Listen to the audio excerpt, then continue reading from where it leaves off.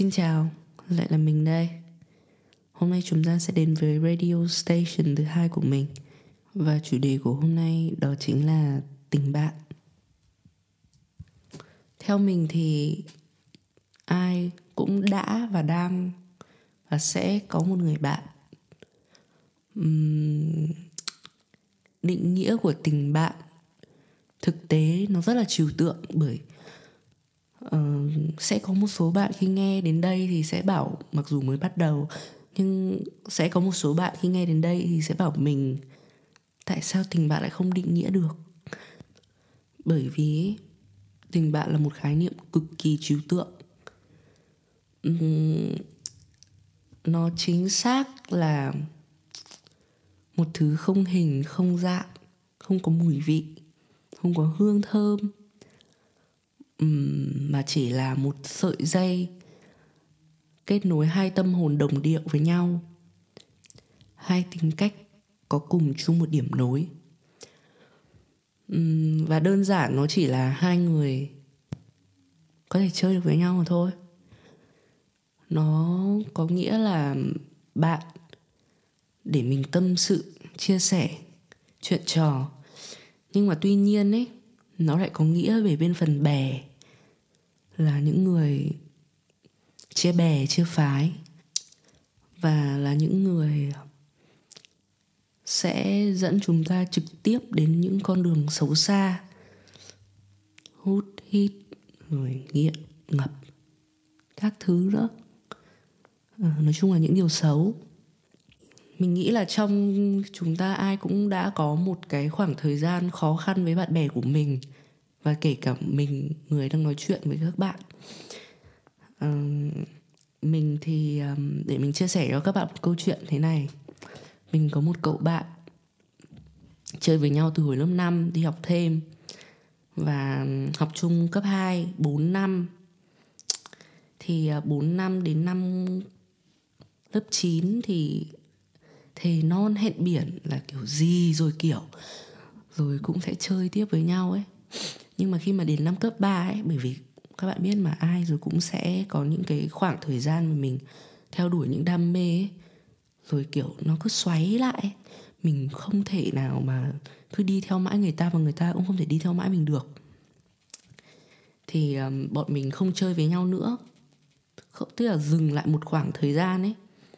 Thì không nói chuyện Facebook, không nhắn tin, điện thoại không gọi, không một tin gì từ bạn ý luôn. Thì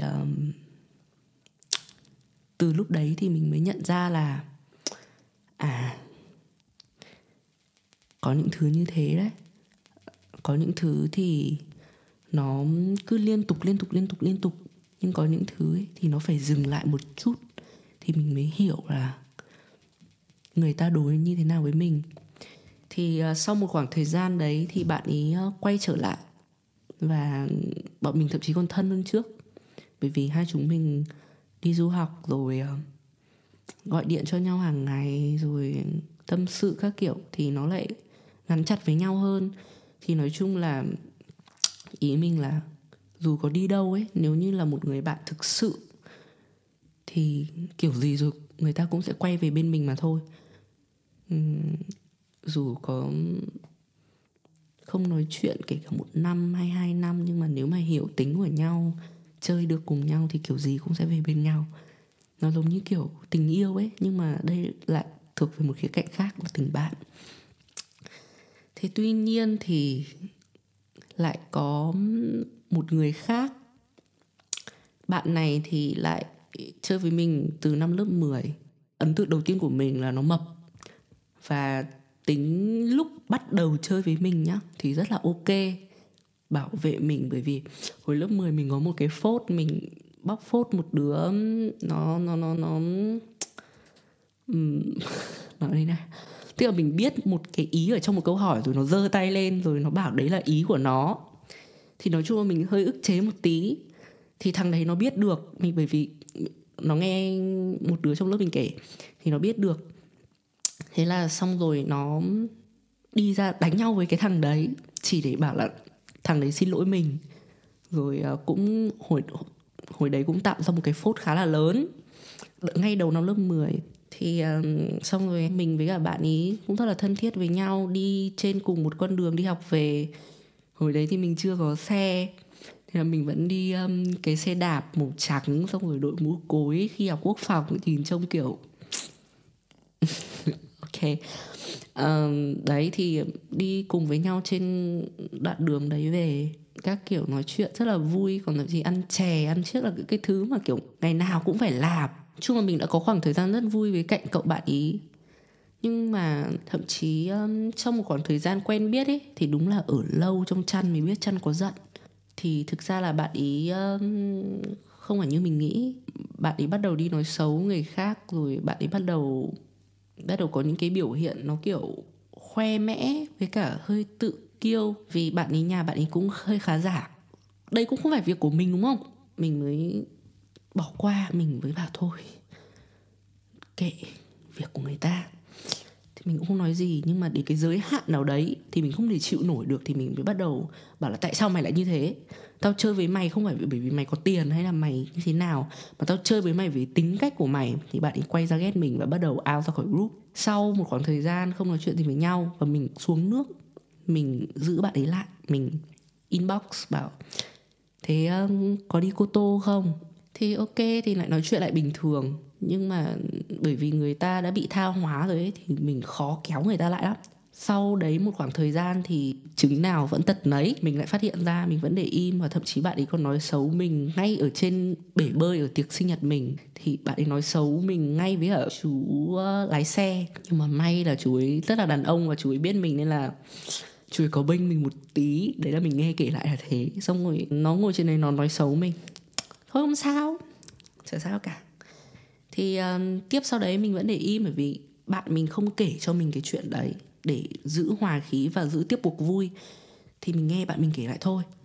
Sau đấy thì tiếp tục nó lại có phốt. Thì mình không chịu được thì mình lại đẩy nó ra. Thì đấy, như các bạn thấy đấy, bạn bè nó có nhiều kiểu lắm.